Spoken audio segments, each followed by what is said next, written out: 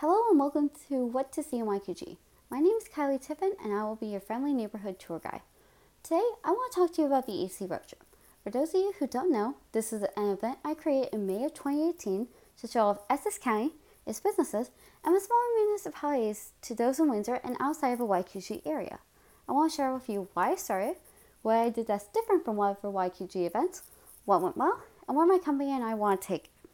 The concept for the AC road trip came from 4 words that my friend Clee said one night when we were at a bar together. What is Dairy Freeze? For context, I was talking about how I introduced someone else to Dairy Freeze the previous year when the question came up. I then proceeded to go into a 5-minute rant about how Dairy Freeze is the pinnacle of Essex County greatness, as it always feels like a comforting community, even if you've only been there once. Fast forward to a couple months later when I was at a friend's wedding. A bunch of us were talking about how awesome Dairy Freeze is, since Clee didn't believe me when I said it was awesome. This conversation led to us finding out that another one of my friends has never been to Calasantes before.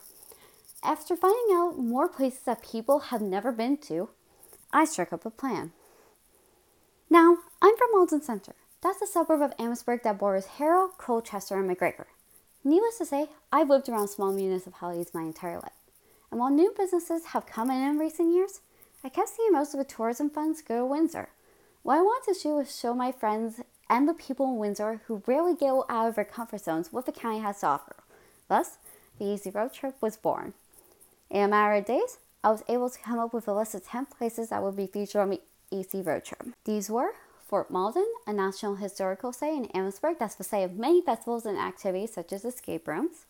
Garfield's, a Colchester restaurant that makes both classic diner foods and more extreme dishes like the mozzarella stick grilled cheese. Colchester Beach, a beach that's on the coast of Lake Erie that has water rentals, a playground, and a concession stand. Dairy Freeze, an ice cream stall up in Northridge that I believe everyone needs to try at least once. Calasantes, a greenhouse in Kingsville that also includes a zoo, arcade, mini golf, and some of the best donuts around. Kingsville, the most southern town in Canada, is filled with delicious food and a bunch of exciting sights to see. Burry's Perch, a restaurant made out of a 1965 London double-decker bus. Copenhagen Woods, a conservation area on the edge of Leamington. St. Joachim Diner, a diner in St. Joachim that serves up good food in some more creative ways. Think mozzarella sticks on top of a burger. And Urban Surf, a water rental site in Tecumseh that's known for its paddleboarding and There were a few surprises that I didn't expect when I came to this event. First, actually getting sponsors. A couple of people encouraged me to find sponsors for the AC Road Trip, considering that I was putting so much time and effort into it.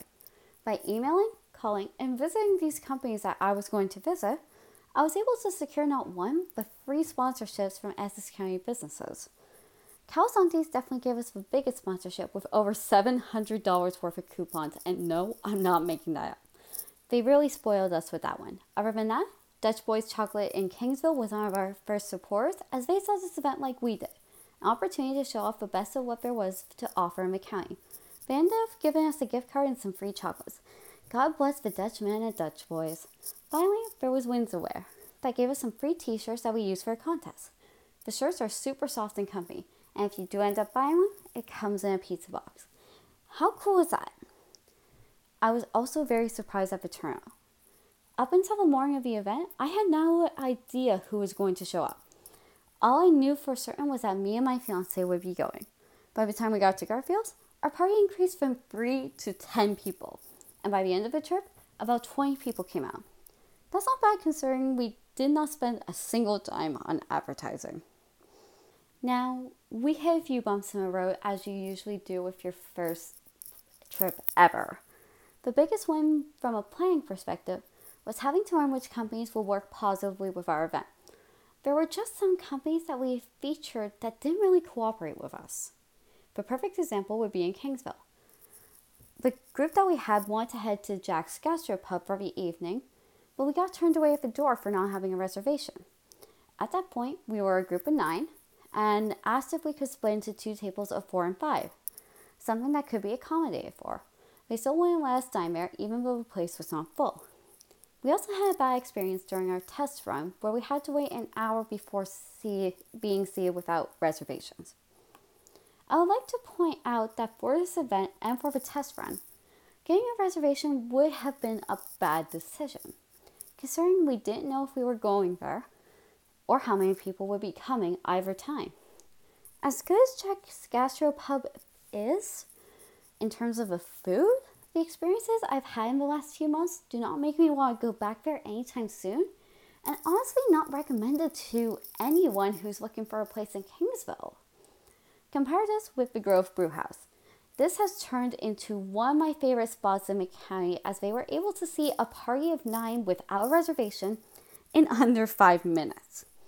In total, we probably spent about $150 to $200 there when you factor in the beer and tips. And the Grove knew that a big party would be good for business, especially because half of us in the group were really into craft beer, myself included. Urban Surf is another great example of hospitality at its finest. I reserved about 20 paddle boards for the end of the trip, and they kept checking in with me to see if the numbers changed, dates changed, preferences changed, etc. They even gave us a discount because we had a big group with us when we got there, and we ended up spending the extra money at the smoothie bar on the property. If there are more businesses like Urban Surf and the Grove in Essex County, you can bet that I'm bringing people there for a great experience, because that's what the people who this road trip deserve, and that's what the businesses of these companies who do this hospitality deserve. So by now, you've probably noticed that the EC road trip is very centered around summer activities like water sports and ice cream. While that was the case with the first one, I plan to do these events during different seasons, as we tend to forget that exploring the YQG area is not just a summertime thing. Right now, I'm creating the fall event, which will include more fall-centered activities, like apple picking, hay rides, and a lot of warm beverages. I can't wait to try a cider at some of these places.